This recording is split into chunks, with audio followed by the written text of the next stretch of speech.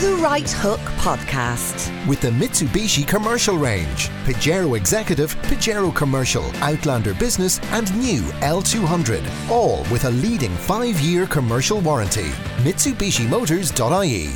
Well, the week on the Right Hook here at Newstalk is coming to an end with me, George Hook, and we've got some of the outstanding items of today's show that you can listen to just in case you miss them. I'm joined now by Talk Media News in Washington, D.C. Victoria Jones is the chief White House reporter. She joins me because, of course, 5 police officers shot by sniper fire in Dallas. Victoria, welcome to the program. Thank you very much. This is the great curse of America, the whole gun culture. Like, whilst obviously we're appalled by 5 police officers, it's in the same week that 2 black men were shot.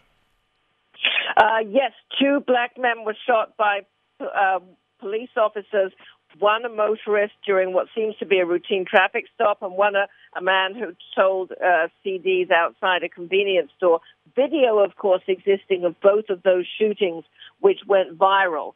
And, you don't know what plays into anything, but the suspect who was killed, the sniper who was killed in a parking garage, was killed by an explosive delivered by a robot. And he apparently told police that he was upset about Black Lives Matter. He was upset about the recent police shootings, according to Chief Brown. He said he was upset at white people, and he stated he wanted to kill white people, especially white officers.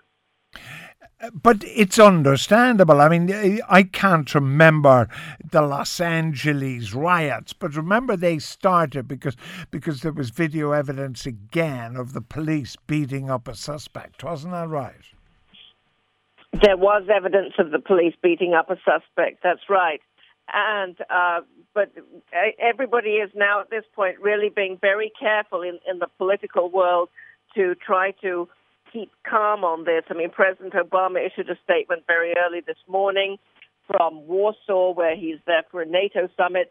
Hillary Clinton and Donald Trump have both called off political events today, and both issued restrained statements, which isn't surprising from Clinton, but a restrained statement is less usual from Trump. And even on the House floor, Speaker Paul Ryan, Minority Leader Nancy Pelosi, they've been calling for unity and calm. So there's, and of course the Texas politicians doing the same. There is very much awareness that this is a powder keg. It's a powder keg because if you're black, you're more likely not just to get shot, but you're more likely to get harassed or treated differently by a policeman in America. That's a fact of life.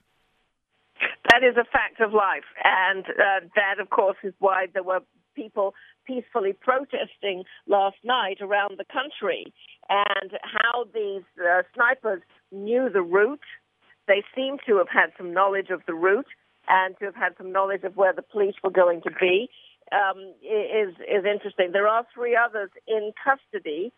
We don't know who they are. Micah Johnson, I believe, is the name of the man who was killed by the robotic bomb. All right, but what we are likely to see, if history has anything to do with this, is the policemen are probably going to be acquitted, those who shot the black man, which further inflames feelings amongst the black community in America. Well, it does, and I don't know whether they will be or whether they won't be. There is a Justice Department investigation into the Louisiana shooting. That was the first shooting this week. The Minnesota shooting, there are calls for a Justice Department investigation. But the Justice Department investigation is a civil rights investigation. And it's a very high bar to prove that the officer intended to violate somebody's civil rights and didn't just make a mistake. So again, if it doesn't prove that, there will be discontent. All right, thank you so much, Victoria Jones of Talk Media News. Now, Bob Buzzanco is Professor of History at the University of Houston, and he joins me. Bob, welcome to the programme. Hi, George. Good to talk to you. Like you and I, you're a long-time Houstonian. I've spent a lot of time there. Like Texas, I never sort of got upset at other car drivers when I was in Houston for fear that somebody might shoot me. Texans, first of all, do tend to reach for their guns first. Yeah, absolutely. And it's probably much worse than when you were here. We now have open carry laws, so you're allowed to carry guns openly on campuses and things like that. So it's difficult. But, I mean, when something like this happens, you're a professor of history, and I'd like you to look at the historical aspects of this. I'm not sure how long it is now since Gettysburg, and how long it is since the Civil War and Lincoln's presidency and all that. But we tended to think that police versus black people kind of ended with Martin Luther King in Montgomery and Alabama and all this sort of thing. But it seems not so. This is more really than a Southern problem for America. Yeah, and people in the black community have been making note of this for a long time, and the Guardian and Washington Post have actually started keeping databases of police shootings, and there are already 500 this year of police shooting people, and it's way disproportionately young black men, and like you pointed out, they're harassed, they're stopped. One of the guys in Minnesota was stopped for a headlight being out, and he was killed. For a headlight being out, where you and I would never get stopped for that. So it's a powder keg, and there's just this anger and resentment, fairly clearly. But Bob, if you look at your city of Houston, when I coached rugby there in black communities, the family, it's invariably a matriarchal society. So what you have is you have a grandmother or mother, and then you have a daughter who's probably pregnant as well. And there are no men between the ages of 25 and 50 in those communities. There is also a monumental lack of black leadership, is there not? Yeah, I think African Americans who don't even have a high school degree are staggering. Like 2/3 are at some point likely to go through the prison system or the court system. So you have this kind of incarceration, this mass incarceration of poor people, and especially poor blacks. And so it really just messes up the entire community. It's not just that one individual who's going to jail, but families and communities are all kind of part of this, and it creates a kind of a dependency of poverty. And at the end of the day, this is, America doesn't really address class issues, and so we get stuff like this where the black community is kind of beset upon by police forces, both north and south. But the black community in America really has a preponderance of all the problems. There are more black people in jail, as you point out. There are more black people executed. But then there are more fat black people. There are more single-parent black families. Yeah. There are more people on welfare. You can go through almost every statistic in America and the negative ones, and black is at number one. Yeah, there's clearly a systemic problem that's actually, as you point out, centuries old from the before the Civil War, that's not addressed. And so, they just kind of keep perpetuating. And then, in the past year, things have been really heated. Trump's rhetoric, although he was very circumspect today, in his statement, he actually talked about the police killings, but you have these, kind of these systemic problems of poverty and, like you said, obesity, health concerns. And then you have this heated rhetoric, like at the Trump rallies where they're beating up black people. And, I think it's just like you said, it's a powder keg. And inevitably something's going to happen. And it did in Dallas. Yeah, but you see, Obama, a black president, although I remember being hugely emotional at the inauguration of a black president, that having a black president or a black female as secretary for state or whatever it happens to be, they are such a tiny minority of the black community that they almost look like alien beings, I would think, to the ordinary black person in America. Yeah. Obama is at a different level than all of us, right? White and black. And it is difficult to kind of, you have a black president, but then you look at your life and it really hasn't changed. And so, there's a real disconnection there, a real distance from the reality of. So how do what we? it's like. I shouldn't say we, but I mean, how does America change this? I mean, when was the Civil War? What sort of year was the Civil War? Well, it ended in 1865, 150 some years ago. So years it's been ago, been a while. Yeah. And so how are they going to change it?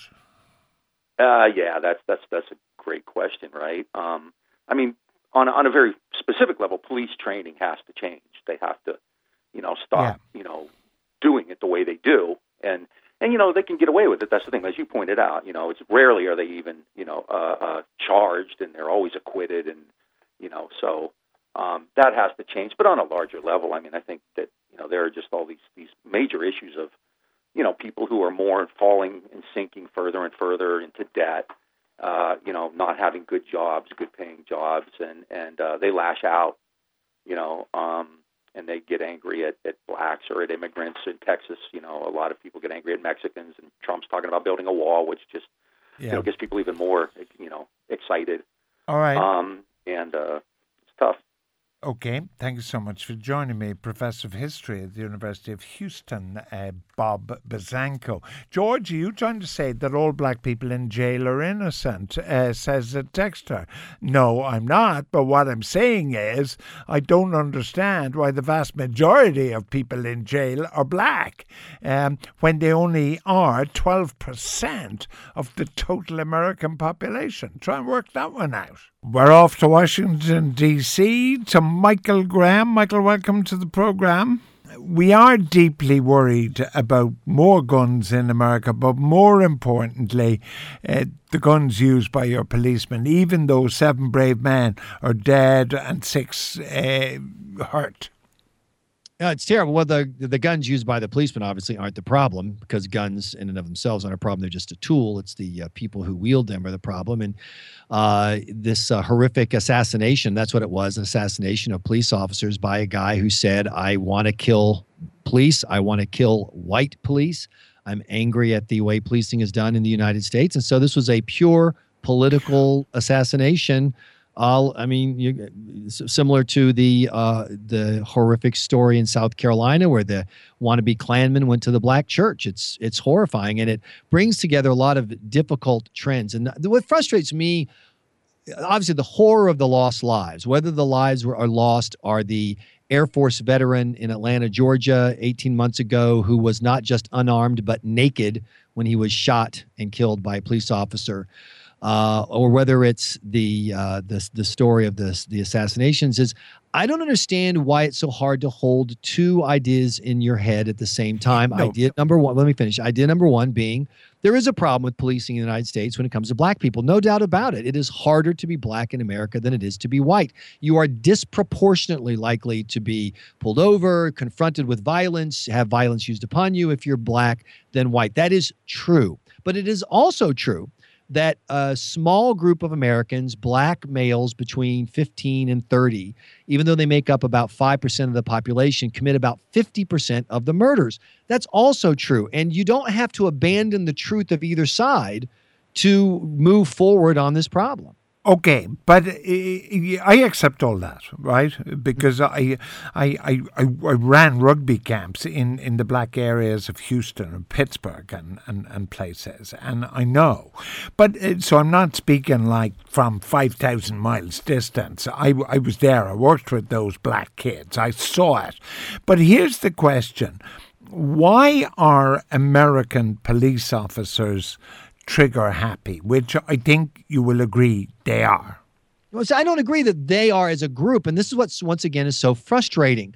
What were the cops doing last night when these shots rang out? They were guarding people holding a I'm angry with the police protest. It was a Black Lives Matter. We're angry at how the policing is going on. And there are photos, selfies taken by the cops and by some of the people in the crowd before the shooting began, showing the cops, yeah, we're right here. There are plenty of police officers who see a problem. There are plenty of police officers who use deference. They're in situations where it could get out of hand, and they hold back their pride and let some angry, frustrated teenager do what stupid, angry, frustrated teenagers of all races, creeds, and colors do. That happens most of the time. All right, but Michael, hold a while. How many times have you been pulled over by a cop in America?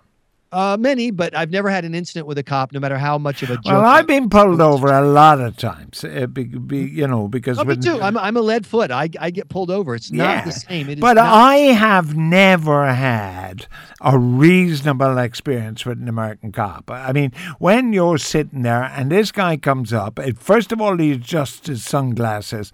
Then he adjusts his twin pearl-handled Colt 45s on his hip. And you roll down the window and he says, put your hands on the steering wheel, and you attempt to make a reasonable conversation with this guy, and there is no reasonable conversation with this guy, and you're terrified. I am terrified. I was terrified every single time they pulled me over. Sure. And listen, I understand. I mean, you're terrified because you're half a girl, so that's a separate issue. But look, I agree that it's embarrassing that all American citizens, particularly men, feel the need to do what I do whenever I'm pulled, which is place your hands on the steering wheel. Don't move until the officer makes a specific request. When I reach for my glove box where I keep my wallet, I feel the need to say I'm reaching for my glove box. I agree. That's all. It is ridiculous because of a strategy of policing that is in place, a strategy of policing that can be fixed. Having said that, George, just within the last 24 hours, there was a police officer killed when he pulled somebody over, and the guy, whips out a gun and shoots him. I mean, I understand that. And when I read about the guy and he was putting his hand in his pocket, apparently to pull out his license or whatever. Right. Now, I mean, I would just, like you, I never put my hand in my pocket. I never put my hand in my glove compartment. I clutched the steering wheel like a drowning man, lest that copper think that I was going to do anything. But it was scary. It was always scary. I understand that. And so this is what I want my fellow, conservative, fundamentally law, a rule of law people to gather around. We are the ones who need to lead the fight for police reform, because on the other side, you have people who are screaming, fry the pigs in bacon, fry them like bacon, shoot the cops. You got these people who want police to have very, ridiculously limited behavior. They want to rein them in from being able to do their basic job. But something's going to have to change. It's going to change. And the effort's going to either be led by people who hate cops or led by people like me, get that it's a tough job, but also understand that these are government employees. Fundamentally, a police officer is basically an armed EPA worker. There's no reason to expect them to be any better or any worse at their job than anyone else who works for the government.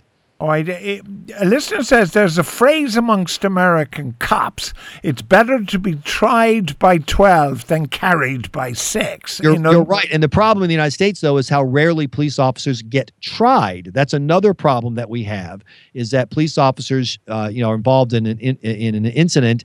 They use lethal violence.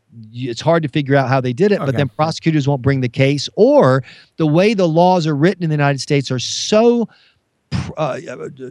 biased towards the police officer. For example, George, in some states, you don't have to show that you had a reasonable fear that someone's going to hurt you. You just have to show that you're afraid. So if you're a cop and you say, I'm scared of whatever, bubble gum and a kid with a finger, that's under the law. The jury has to let you go. And those are the reforms that the good guys can lead. But right now, they're too busy screaming, you black people commit too much crime. Leave the cops alone. The cops are always right. And that's not going to happen. Well, I remember I was driving back from the Coast Guard Academy in Connecticut back to my home in Providence, Rhode Island, as it then was. And this guy tries to pass me out, and I get teed off at him. So for the next couple of miles, at about 80 miles an hour, he and I are sort of jousting up the highway because it's about 11 o'clock at night. And then, of course, the old blue and white arrives, and he hauls the two of us over, right? Right. Now, we've both been doing 80 miles an hour. We both have been driving dangerously. He looks at me and he sees I'm white. He looks at the guy in the other car and sees he's black. So he says to me, okay, be more careful in future. Off I drive. And as I look in my mirror, he's reaming a new external orifice for the black guy in the car. So, I mean, that is how American policing works. You're wrong. That is how some American policing works. And saying all cops are bad is just as stupid as saying no cops. No, all cops are racist. But no, they are not all. That's idiotic. First of all, a significant percentage of American officers are black. No, they're not. It's a small percentage. So look, you don't know what you're talking about, but I will say there's a bigger issue here. I was never pulled over by a black cop, ever. I was pulled over by guys in Boy Scout hats in Vermont. The police chief in Dallas is black. Okay? Where this happened, the police chief is black. But George, we have a bigger problem. We have another problem in America, and that is people believe now that the law just doesn't work. And you will never get justice from the justice system. The Right Hook with the new Mitsubishi Outlander 7-seater automatic with sporty paddle shifters for super smooth gear changes at your fingertips. MitsubishiMotors.ie. It's the Friday Right Hook with me, George Hook. And Friday wouldn't be the same without Alison Spittle, who brings her, well, I suppose, unusual view on the world. Alison, welcome to the programme. Thanks so much for having me, George. Well, not much has happened this week for me, so I thought I would talk about the fact that I've kind of changed my sleeping patterns. That's how boring a week it's been. Well, hold on, you've changed your sleeping patterns. This has nothing to do with your love life, has it? No, unfortunately not. That's I don't know how you can take that either way. I have to say my love life always affected my sleep patterns. It's also affected your mouth, George, because you speak about it a lot. It's so very... Right, okay. So it's not your love life. Why are you not sleeping? Because recently I've become very light sensitive. Like I wake up now at 5:30 in the morning.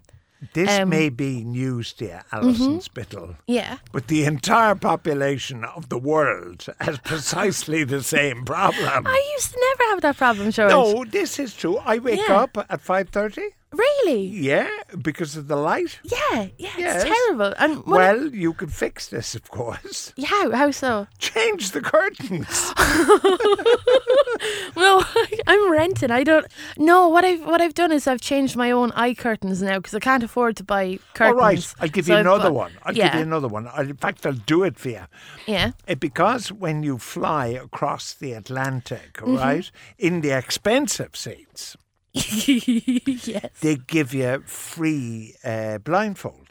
Well, I've after getting one of those. Well, I can give you a few pairs from my previous trips across the Atlantic. I genuinely will take a few off you because I have this one and it's going around my head. Like it falls off me the whole time. So by about 6:30, I'm always awake. All right, okay. So well, the first thing is, I don't know why we're having this conversation because, like, the Icelanders and the Norwegians have this problem all the time because, as you know, they have like 24 hours darkness for a period. Yeah. And then the summer they have 24 hours of light. Of light, so, of daylight. So it's actually very difficult for the poor fellas to sleep. Taxi drivers have this problem, or shift workers have this problem because they're trying to go to sleep during the day. Right? Well, yeah. And I'm just a bit lazy. No, let me try and work something out here. Yeah. Is your sleep pattern disturbance you're waking up early or you're having difficulty going to sleep? Well, because I do comedy, I get full of adrenaline at about 10 o'clock at night. So I won't, like my flatmate's a comedian too, and we watch police documentaries until 3 o'clock in the morning. That's our natural, we watch terrible telly. Well, that is absolutely true because if I do, well, I don't anymore, but if I did television at night, right, say I've been on Late Late Show or the Ray Darcy or whatever, I can't go to sleep then. I'm at home watching television until 3 in the morning. Adrenaline is a very natural reaction to the job you do. No, absolutely. And I can fix that as well. Yeah. If you don't go to sleep until 3 and you're up at 5:30, you're existing on 2 or 3 hours sleep. I know, because today I got up at 5:30 and then I went back to sleep. I had to put my eye mask on. And it's terrible. When I was about 19, George, I actually slept on a rolled up piece of carpet. Like, I could do that. I was great at sleeping. Well, I can still do that. I can go to sleep standing up. I can go to sleep on tube trains. Yeah. I can sleep anywhere. Oh, that's great. Or except in the company of women. I find I cannot sleep in the company of women. Why is that? Do you, George? I'm terrible for snoring. I'm desperate for snoring. Yeah. Well, the lovely Ingrid has abandoned me, right? Yeah. Now, not abandoned the family home, just the bedroom. Because, like, she spent, forever sleeping in the same room with me honking away, like. Yeah, I have that problem honking too. is terrible. It is terrible. It is. I'm exactly the same, George. I can't, or if I go to a festival, I can't share a tent with anyone. Now, the way you can help, again, I mean, the help I'm giving you is quite extraordinary. I love it, yeah. And I'm not charging you a bob. If the pillow is too high... Yeah? Is that a problem? You tend to snore. You should try sleeping without a pillow. George, I sleep with 4 pillows. Oh, well, sure. I mean, that's the issue there. There's the answer. That's the answer. When I was in hospital, though, I had to be taken out of the shared ward because I was keeping everyone else awake with my snoring. So I felt like I had health insurance without having to pay for it on the private room. It was great. I recommend that to anyone. If you want your own room and your own telly, snore. But it's the pillows. It must be the pillows. It has to be the pillows. Sleep without a pillow, see what happens. Okay, I'll give that a go. Now, yeah, when you come home from the comedy routine, you have 2 choices. Okay. You go to the off... Well, first of all, you go to the off-licence in Super Value, right? Well, you can go to a lot of off-licences. I go to Other one are Super available. Value. Others are I go to Super Value. And you buy a large bottle of cork gin. Really? And a large bottle of tonic water. Or the other one, which works brilliantly, is you buy a bottle of Captain Morgan's rum. Will you remember that? I'll remember that, George. Right? I don't think I've heard of it before. I'll write it down. And Beaver ginger ale. Now, the interesting thing about Beaver, it is spelled Belvoir. You'd sort of say Belvoir, but it's not. It's called Beaver. So you buy Beaver ginger beer and you have rum and ginger beer. It's a Bermuda drink and it's called Dark and Stormy. Oh, I've had one of those. Yeah. You go to sleep like a rock. I know, but I snore even louder if I drink. It's terrible. But don't mind the snoring. Yeah. What about the hangover the next day, George? But you won't have a hangover. I mean, you have a substantial, like you don't use a little measure now. Okay. I mean, give it a good dollop. You're like Dr. Quinn, medicine woman, except just I recommended alcohol to everybody. No wonder the whole town was drunk. Come here. I hear you're the new female James Bond. Oh, yeah. I did a play yesterday. A play? Yeah. Well, it was more of a public script reading of GoldenEye. Do you remember that film? GoldenEye. I didn't like it. Did you not? Wasn't that the one where the fella had an eye in the middle of his chest or something, the bad guy? All I remember, there was a lady that had her legs and she used to squeeze them together around Bond and she'd crush him. That was her big... She was like a nutcracker. She was like a human nutcracker. Oh, yeah. She was... Was that Grace Jones? No. But she was... Anyway, you read from GoldenEye. I did. Can you remember any of it that you could give me a sample? I actually have the script out in the other room. Oh, go out. Go get it. Okay. Go get it. Okay. Do you want to play Bond? Okay, we'll do it. So Alison's hopping outside now to get the script. She's going to play Pussy Galore or whoever. You're such a bold lad. Here, let's see if we can get it. I played M, so I'm going to see if... how's M? Oh, I was Dame Judi Dench. Oh, right. Oh, would you believe it, after losing that half of the script? I tell you what, you play Bond, and I'll play Natalia, right? Right. We'll go through here. Oh, is that another part of it there? No, still, I must have lost a whole chunk of it here. Right, so do you want to read out the parts for Bond? Yeah, but I have to have the script in front of me to read it out. I'll give it to you now. Okay, so I'm going to... Let's see here. I'll play Natalia, you play Bond. Right. I'll bring over the mic here so we can share the script. Oh, yeah, so we're close together.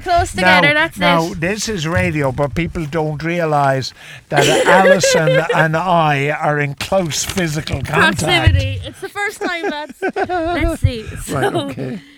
So you play Bond there, and we're in a scene now where Bond and this lady called Natalia, we're at gunpoint, right? So I'll play the bad guy as well, right? So this is Alec. It's in the past. And He'll betray you just like everybody else. And then the other bad guy goes, is this true? What's true is that in 48 hours, you and I will have more money than God, and Mr. Bond here will have a small memorial service with only Moneypenny and a few tearful people in attendance. So what's the choice, James? 2 targets, time enough only for 1 shot, the girl or the mission? Kill her. She meant nothing to me. See you in hell, James. Bond makes his move. He spins round and shoots Ormarov, but Alex sneaks away. Steel shutters descend, blocking the doors and windows. 1-inch armour plating. This is me to tell you. I'm fine, thank you very much. Are you wearing 1-inch armour plating, Natalia? I think so. She'd need to, because everyone gets killed around Bond. She sits at a computer. Bond looks for a way out. Natalia. Boris, yes. What are you doing? Boris is online, backing up his files. If I can spike him, I may be able to find out where they're going. Don't just stand there. Get out of here. Yes, sir. Alec and Xenia fly away in a helicopter. So there we go. Did you enjoy playing Bond? Did you? I actually I enjoyed being in close proximity to you more than I did playing Bond. But I probably should have finished the names Bond. James Bond. Very good. All right, listen, this close proximity stuff is great. We should do it more often. Is this it? We should try it out on your new show. This is Alison and George in close proximity. Be a great name for the new show. Close proximity. With George Hook. Yeah. At lunchtime. And then every one of your guests has to be really near you. So when you're talking to Pat Rabbit, he'll have to sit on your lap or something like that. It'd be terrible. You look horrified, George. Pat Rabbit on my lap? Yeah. I'd prefer Paul Murphy of Anti-Austerity Alliance on my lap. Gotta go, Alison. We've totally run out of time. It's the Friday Alison Spittle. Thanks, Alison. Thank you. The Right Hook with the new Mitsubishi Outlander 7-seater automatic with sporty paddle shifters for super smooth gear changes at your fingertips. MitsubishiMotors.ie. Welcome back. It's The Right Hook with George Hook of a Friday, no less, when James Dempsey joins me. James, of course, you'll find him, all his thoughts and streams of consciousness on newstalk.com. James, welcome to the programme. What have you got to say for yourself? Thanks, George. I'm going to talk to you about the Rio Olympic Games and how it has not been a clear path to them. Oh, that's interesting. You realise that, like, the Olympic Games is the thing that turns me on more than anything else in the world. It is, really? Oh, word of honour. All the way back to Athens, 1896. You remember them, do you? Well, no, but like I'd remember all the medalists and all the great stories. And well, then I think you will be as concerned as many of the other people in the world because as you can see here in front of me, I have a very long bullet list of all of the problems that have been encountered. Okay, so what's the problems for Rio? Well, first of all, the most obvious one would be Zika, which is of course. The one on everyone's lips. But actually, Zika is probably the least concerning problem for anyone who's planning on going across the Atlantic to Rio, because based on the statistics of the roughly 500,000 foreign visitors who will go to Brazil for the Games, only one will contract Zika. It's not as big a concern. Instead, I will talk about how the fact that last month Rio, Brazil, lost its only accredited doping testing lab. Right. And it still doesn't have accreditation for it. It is hoping that it will get it back by August 5th when the opening ceremony takes place. But as yet, it is not yet clear.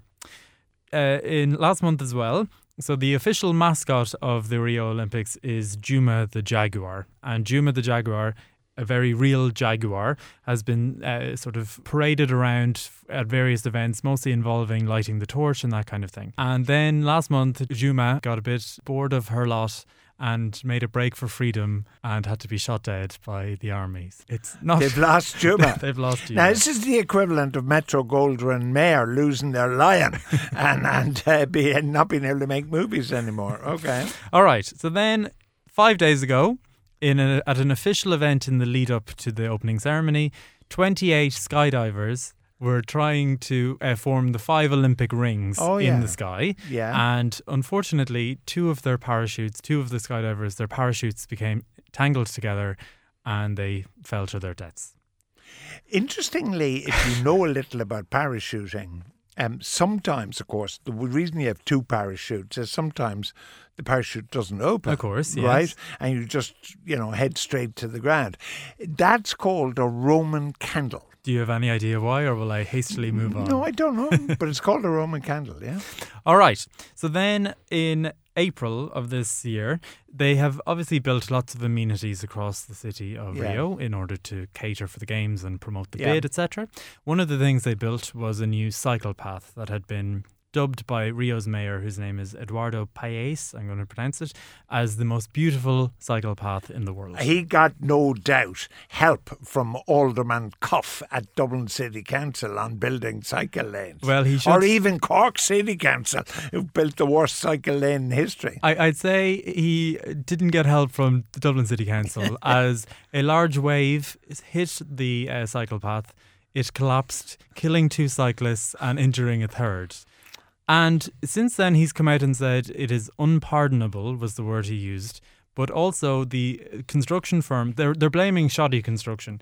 The construction firm will not speak to the press about any other projects in the Olympics that it might have been involved in. So we'll keep our fingers crossed. So we don't know if the Olympic Village was built by these guys or not. We have no idea either. Right. All right. Okay. Is there more? Then last month, Rio was forced to declare a financial disaster in the city, so in order that they could be bailed out by almost $1 billion by the Brazilian central government. This meant that they only got the money on June 30th, so they only have 36 days from June 30th to spend it to fix everything before the game starts. So the biggest problem is they also built a new light rail system in the city, which has pretty much just been abandoned. So in various streets around Rio, it's like a building site. There's half a railway. Half a railway is right. Then let's get to the water. This is really where the problem... The water. In the tap? No, in the lagoon. And particularly, I mean, one of our medal hopefuls would be Annalise Murphy, who did so well in London. The yachtswoman. Exactly. The sailors are really going to have a hard time of it because around this time last year, they took water samples from the lagoon and it contained so much disease-causing viruses that it was at 1.7 million times what would qualify as hazardous in this country. It also contains... Sorry, why are we laughing about this? It contains so much raw sewage that apparently the stench itself is just overwhelming. Secondly, last month, 90% of the samples contain antibiotic-resistant water or superbacteria, and a German sailor has already been treated for flesh-eating bacteria, MRSA, in Berlin. I tell you, this flesh-eating thing is no joke. No, it isn't. A friend of mine died of it. Well, the great film director Michael Winner nearly died of it through eating an oyster in Barbados, I think. And like he said, they were trying to save his life, because of this flesh eating. And there's nothing they can do, just cut the flesh off. And he said they were literally cutting the flesh off and throwing it into the waste bin in the operating theatre. Flesh eating is sort of a misnomer. It's really necrotizing, which just means killing your flesh. It is a terrible thing. It happened to a very good friend of mine, and it is terrible.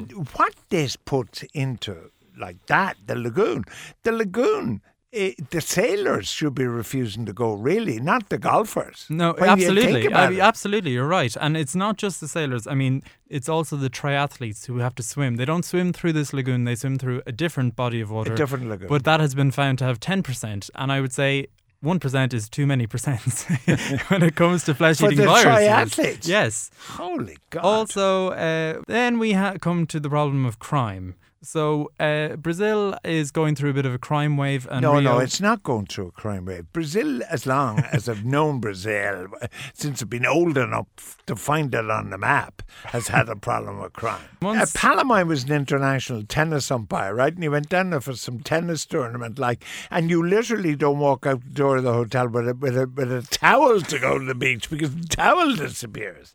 So, okay. Well, Rio has had a 15% increase in murders, a 24% increase in robberies. The biggest problem actually is that because there's a financial state of emergency, they're not paying their policemen, who are now picketing the airport with signs that say "Welcome to hell."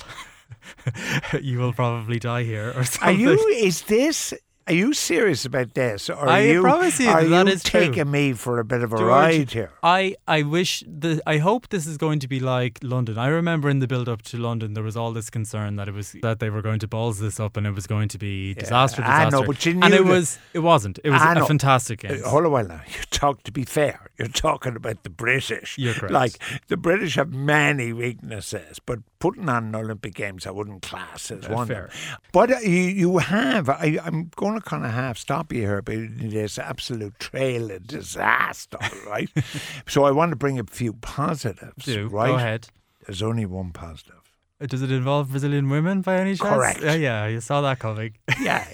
I mean, I would happily risk flesh-eating vermin. I would happily risk gun-toting robbers. I would happily risk Zika-carrying mosquitoes for Brazilian women. Well, good luck to you. All right, James will be back next week with a hugely positive story about who knows what. It's James Dempsey, Newstalks.com's intrepid reporter. The Right Hook with the new Mitsubishi Outlander 7-seater automatic with sporty paddle shifters for super smooth gear changes at your fingertips. MitsubishiMotors.ie. Cian, seamless transfer to Ireland's greatest Wimbledon supporter, Barry Kenny, who joins me in the studio to look at the week that was. Barry Kenny, welcome to the programme. Thanks, George. No Federer? No Federer. Very unhappy, Mrs. Kenny. No Rod Laver? Well, no Ken that's Rosewall. Been gone a little bit a while, you know. I had to say I've missed them greatly, but that's it. I mean, mind you, it was 3 years ago since I first said that's it. That's Federer's last chance of a Grand Slam, but I think that is it today. Have you been? Have you had I strawberries went for my 30th birthday, which is not today or yesterday, and so that was in the height of hen mania, and I've never been at a sporting event that is exactly as you would imagine. This is your man, Henman. Tim Henman, yes. Yeah, off the ball, we're in love with Tim Henman. Really? Off the ball, it spent about 5 days talking about why he was knocked out in the first round. But no, he never was. Here's the thing, Tim Henman was very underrated. Right, he never made the final. He had the unlucky semi-final against Ivan Isevich, all that type of thing. But this guy was top 10 in the world for quite a few years, so he was no daw when it came to tennis. But but he wasn't in the same class as Roger Taylor or Fred Perry. No, absolutely not. But nobody British was until Andy Murray came along or whatever. So he's going to win the thing now anyway, so that's that. Will Murray win it? Yeah, I don't actually know how his semi-final is going, but I presume he's playing semi-final as well. At the moment, yeah. Against who? Against Thomas Burdick. Boring match. Stay listening to George. Burdick? Thomas Burdick. He's good with fish and chips. He is. He's also the one, you might remember, that Andy Murray's now wife had an expletive-laden rant that was caught on camera about him a couple of years ago. Really? Yeah. I missed all that. Something like, flip that, you flip and check flipper. All right. Yeah. I want to ask you a question. Yeah. A young fella laden with drugs gets on board one of your trains. Okay. Starts breaking windows with a hammer and everything, and then starts asking people to help him pull the communication cord because the train wasn't stopping at his station and he wanted the train to stop. Is this Did a you see theoretical that? scenario or No, is this this young fella was in court. Oh, right. Yeah, well, look, it's no, but I mean, it also begs the question, that we tend, as law-abiding citizens, we tend to sit there when things happen. Yeah, but that's that in a confined space like a train. That's a very intimidating situation. Well, there was another court case yesterday where a woman and her partner spat at a lady, called her a slut, punched her and kicked her, stole her handbag. The woman had 20-odd previous convictions and isn't going to spend the day in jail. Yeah, and there's no deterrent. But I mean, I would have been one of these now that would confront, and I used to get myself into a bit of bother, like back in the days when people would, it doesn't happen so much now, but like if you're on the top deck of a bus and people start smoking, I'd kind of walk up and say, listen now, can you stop, whatever. And I have to say, as you get older, you do get a little bit more cowardly in those situations. But the difference between Irish, I don't know why we're doing this, but it struck me, between Irish railways and buses and everything. We don't have transport police like other countries do. Yeah, I mean, some of the bigger countries, obviously Britain, and actually even if you look at Dallas, I think a couple of the officers, one that was killed and one that was injured, are actually part of the DART, the Dallas DART, transit police. But we do have, obviously, we work with the Gardaí, we have our own private security. It is something we've been looking at and discussing with the other operators like Lewis, in terms of the type of security resources that are required. Yeah, I remember I was on tram in Vienna and these two dodgy guys got on, right? Yeah. And then they were followed by two not so dodgy guys. And of course, the two not so dodgy guys were transit police in plain clothes. Oh, and they do plain clothes, and they carry weaponry in some of these countries. But anyway, two fellas just took discretion as better for the valor, jumped off, and the two boys legged it, but they were followed by the two guys. But you'll often find that it's almost like the transit police in some countries are so well disguised, you're thinking they're the people that are going to cause the trouble. Now, what about this one? Is it right to holiday in a country that has poor human rights things? Well, if it's wrong, I've done a lot of wrong in recent years or whatever. I was reading this. Jackie Jones was in the Times earlier this week, basically saying we should all be going to Norway, Sweden and Finland perpetually for our holidays because they were the most just and humane and righteous governments, and that by going to countries like, and she cited places like Thailand and Morocco, not to mention the Kenyas and Tanzanias, as places that you shouldn't be going, because essentially you are supporting poor governance and supporting the oppression of people locally. Well, you see, there's two things about this. If you don't go then, you don't affect the despot who run the place. You affect the poor person who's trying, who's going to sell you something on your holidays. If you look at Egypt at the moment, and, obviously it's terrorism, but you can say, there's an argument that says it's part of what the Egyptian government has done, has brought some of what has befallen it on itself. And I was in Dahab in Egypt, it was near Sharm el-Sheikh about 3-4 years ago, and they were already almost decimated. So you had people here trying to earn a living. Yeah. Trying to get on, trying to provide for the family. Tunisia is like this. Tunisia is like that now. And if you withdraw that, like you say, the Egyptian president is still living in grandeur. His cronies are still high on the hog. It's the guy and the woman who are trying to feed their family, and who then, of course, are left abandoned for the type of people that would cause militant extremism. Have you been to Thailand? Yes, just in December, just gone. Oh, really? Have you been to Bangkok? Yes. Now, isn't it very difficult, particularly in your case, because you're in a 5-star Marriott or whatever. Excuse me. Is it not difficult to look out the window? I have to say, I didn't find it somewhere particularly poor. I really didn't. we went to Kenya and Tanzania. But did you get out the front door? No, absolutely. No, we walk about. We don't lock ourselves away in compounds. I didn't find it. It is difficult to encounter poverty, but a lot of people listening will donate to the Oxfams, the Trocars, whatever. How much money do you generate for countries that are poor by holidaying there? And how much countries do 1 million people travelling there? And how much good behaviour and good governance do you generate? Look, I mentioned the countries like Kenya, right? They've got problems in terms of, sustainability of the environment. If the farmer is involved in safari operations that sees that by protecting these animals, there's money coming onto my plate rather than actually killing them and poaching them, then that is actually better for that country and for the long-term sustainability of it as well. Leaving them to their own devices, leaving Zimbabwe to the Mugabes of this world. No, I agree with you. Yeah. My guest, of course, Barry Kenny of Erin Road Erin, that was the week that was, as we review it, the Blackberry. Yeah, it's great jam. It's got the Blackberry, the phone that we all thought. I thought you were talking about the jam. The phone that we all thought was the smartphone. That one where they had the QWERTY keyboard, the traditional keyboard across. It's gone. They've killed it. Have they? They've killed it. And BlackBerry is not gone as a brand.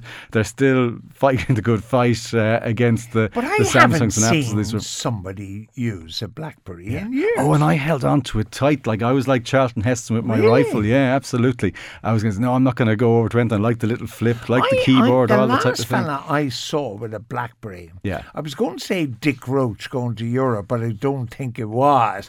But it was one of those guys going to Europe, and I met him at the airport, and he had a BlackBerry. He still had it, yeah. But actually, Obama, do you remember when Obama took office? Which is obviously 7.5 years ago.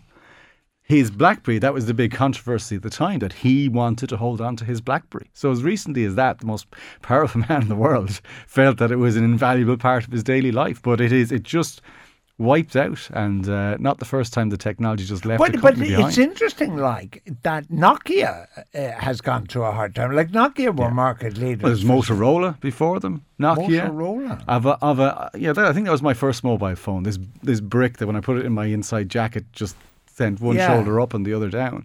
And then Nokia took over. Of course, I think the Taoiseach still has the Samsung now is going gangbusters. Every second fella, every second taxi driver certainly seems to have a Samsung. They're good now of the Apple. They seem to be good, but it's gone and gone the way of. Well, I suppose it's not even a Betamax, because Betamax never got a foothold really. This thing ruled the waves. Yeah. Oh, yeah. This thing ruled the waves. Listen, what are you talking about Dublin Bus? What happened during the week in Dublin Bus? Yeah, they had a rather successful week, you know. You wait, as they said today in the paper, you wait ages, then 22 millionaires turn up at once. It's absolutely fantastic. You're not talking about Dublin Bus. You're talking about the fellas working on Dublin fantastic Bus. Story, absolutely. Now, of course, you know, all of us in the CIE group are all going, God, it's great. Why wasn't it our syndicate, you know? No, but the problem, I think, right? There's a problem now with this. There's a problem in this absolutely unqualified happy story. Yes. What is it? Everybody knows who they are, and they'll be getting letters from mother of 10 in Ballybock for the rest of their lives. Provide consultancy services to how the rich fend off the beggars, right? No, but like I think if I ever won a big prize of some description, I wouldn't tell my wife. Right. You don't think she'd notice the conspicuous consumption, would you get your photograph taken if you won? No, I don't think so. Now you see, you're not disagreeing. No, I'd firstly feign an illness. And then I would go, I'm going somewhere warm to recuperate. And the next thing I've got this great opportunity. But you wouldn't tell your wife. No, I would, yeah. Would you? I would, absolutely. You're kidding me. Yeah, well, it's kind of a way of buying the silence, really, isn't it? You know? No, I wouldn't tell my wife. No? I wouldn't tell anybody. Right. But how would you enjoy it then? Because you're not going to, you know, how would you... I worked it out. I actually worked it all out. I built up a whole scenario on what I would do. Yeah. Because what I do, I have to confess now, every now and again, when the thing reaches more than 10 million, right? When it reaches double figures. Right, yeah. I buy a ticket. Okay. Right? You know it does that every week in the Euro Millions, so you can do that all the time. Okay, but I don't know. I do the lot. Irish one. Yeah.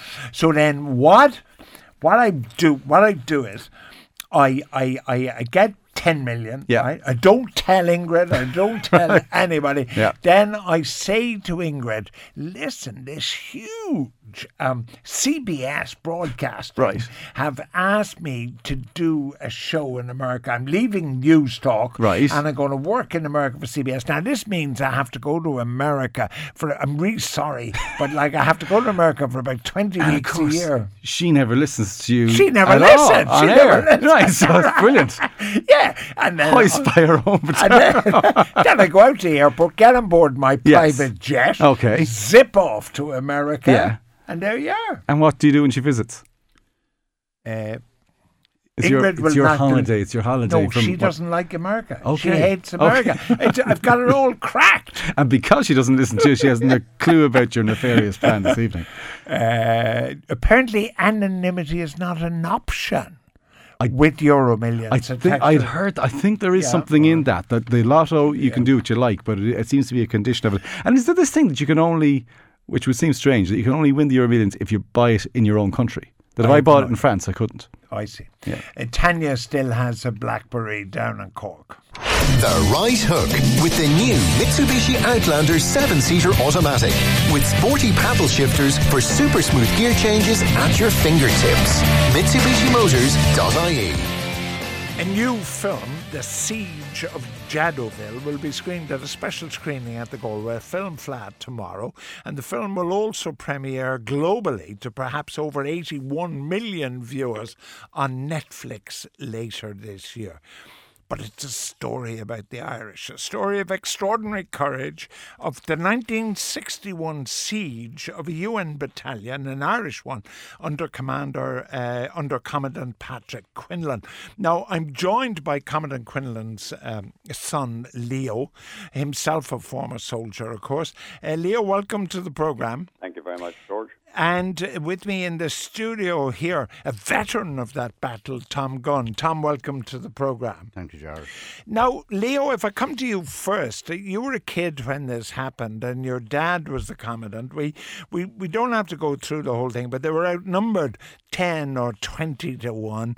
Your father, they're abandoned by the UN and they dig in and they repulse this thing. Now, people who won't remember the Congo, there were enormous casualties here and going on, but your father succeeded in bringing the company through without any deaths. That's correct. They were outnumbered 20 to 1. There was 150, maybe 153 of the Irish. There were 3,000 plus of the enemy. And the enemy, they were led by Belgian and French and mercenaries who, when you think about it, they were veterans of the Second World War and the Korean War against Irish who had never been in battle. I was going to talk to Tom actually about that never being in battle in just a sec, but I want to talk about your father. Okay. Your father eventually, in order to save the lives of his men, he surrendered, right? Because he was completely isolated in the Congo and the UN couldn't get a relief force to him. Is it true to say that he was really, his reputation was damaged by that act when he came home? The Irish Army, indeed the Irish government, weren't exactly supportive. Would that be true? Yes, to some extent, but it's not just as simple as that. The whole United Nations thing in the Congo is a bit of a disaster. They went out as a peacekeeping force. They ended up as a peace enforcing force, which they broke their mandate. The decision it wasn't a surrender per se at start, and I have the original document in my possession. It was a ceasefire. And as Tom will remember, when the ceasefire finished, the Irish got up out of the trenches and they had joint patrols with the enemy to show everybody, hey, the battle is over. Okay. But then the Congolese broke the ceasefire. Now the Irish were up and out in the open. They suddenly found themselves as prisoners. Now, Leo, your dad was the commandant of that force of 150 Correct. men. With me is Tom Gunn, veteran in that siege. Now, Tom, you told me before we came on air that you were 23, a slip of a lad. Yes. You'd never fired a shot in anger, I guess, had you? Never. So what was this like? The first outburst of fire, you're scared. You're scared, obviously, and then your training clicks in. Yeah.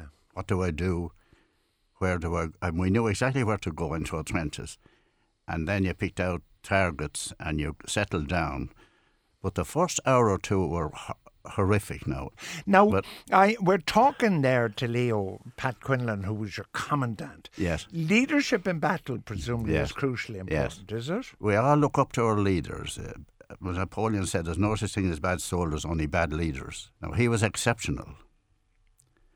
Now, of all the men that served in Jadoville, every one of them had never a bad word to say about Pat Quinlan. He was quite exceptional. He stood out when he went through the ranks and went through the lines, and never shouting. He had that aura about him. The point that Leo, Pat's son, made a couple of moments ago, that there was this kind of ceasefire, and then that ceasefire was broken by you, but you were then imprisoned. We were taken away then to an old Hotel de l'Europe. It's a disused hotel on the edges of Jadoville. Now, before we went, Commandant Quinlan said, all shave, put on your Sunday best. And we went through Jadoville looking ahead, And I could see the people in the street looking at us. And we all as prim, ready for a ball, you know. Here's men that fought for 5 days and look how well they look and look how proud they are. And how long were you incarcerated then? I'd say about 2 months. Really? Yes. Okay. We went to the disused hotel in... And the UN forces eventually came in and relieved you or whatever? No, we were exchanged because the UN had taken prisoners in Elizabethville, you get me? Yeah. We were in Jardaville first and then we were sent to Colwezi, right. about another 150 miles away. So they brought us back to Elizabethville in old clapped-out trucks and buses to exchange us for the prisoners that the UN had taken. And the exchange didn't come off, in fact. And we had to go back the whole way to Colwezi, through the jungle and that. And about 4 weeks after, we were told we'd be exchanged again. So off we go to Elizabethville. Now, this time we weren't coming back. We had a plan B in action that if we weren't being exchanged, we would take over the buses and the trucks and drive for freedom. Okay. My job was I was sitting behind the driver. A man would pull the driver from behind the wheel. I would jump in and go for home. All right. Wow. Might have been even better if that happened. Listen, Leo Quinlan's on the phone because, of course, his dad, Commandant Pat Quinlan, was in charge of Jadabal. Leo, first of all, 50-odd years later, it's kind of easy to talk about it. And in front of me here, like Tom Gunn looks a very nice fella, but he was probably a fiercely tough Irish soldier at that time. And it all seems nice and simple to be talking about it. You're 16. Yes. Did you know what was going on? I mean, the family must have been terrified about their dad. Yes, of course. I was 16, the eldest in the family. The youngest being 9 years younger, who's also a retired commandant, by the way. The army were good to us in Athlone at the time to keep us informed as much as they were informed themselves. There was a lot of disinformation coming via BBC, etc., etc. And on the Friday in Athlone, there was a blackout and became known as Black Friday for that reason. Also for the reason that one of the evening papers had a headline that the company were massacred, officers executed by firing squad, etc. The next morning, all the wives of the officers gathered in my mother's house and we were trying to arrange how we were going to arrange funeral services without bodies and so on and so forth. But then we got the word that they were okay. I hopped on a bicycle. I used to be driving to the various housing estates in Athlone where the soldiers lived, and I'd be talking to them, giving them information. So eventually, when Sunday morning came, we were told, yep, they're all alive, 4 wounded, but nobody dead. So as I went on to tell them that everybody was alive, a staff car driven by Commandant Owen Curtin, a good footballer in his day, he arrived at the same time and got out of the car, and there were tears streaming down his face, and everybody thought the worst, but he was happy, emotional. Oh, that's and amazing. He said, look, they're all alive, they're okay. And my God, they were dancing in the street or something. It's hard to remember. Tom, it's 55 years ago, so the members of that siege have to be in their middle to late 70s or whatever now. Yes. Many of you left? I was talking to John Gorman yesterday. I have the role, and he claims that over 50 of us left. Really? Yes. You'll have to get together for this movie. I mean, you're now film stars. Oh, you can just look at... Yeah, I actually think that just as you were speaking, I was so excited about the fella hopping over, pulling the driver out of the way, That's and a you fact. taking over and driving to freedom. Leo, had you heard that story before? I know intimately the story. My dad told me everything. Tom makes it sound very nonchalant and matter-of-fact, casual, but it was very carefully thought out. I remember my dad explaining. Yeah. They had done unarmed combat in secret. They had prepared knives. They had prepared garrots. Yeah. And that the drivers were going to be killed, pulled out of the way with a garrote, in fact. It was very well carefully thought out, All right. Well, tomorrow we're going to see it at the Galway Film Fleadh. Thanks to my guest, veteran Tom Gunn, veteran of Jadoville, and Leo Cullen, son of Commandant Pat Quinlan, who led the defence of Jadoville.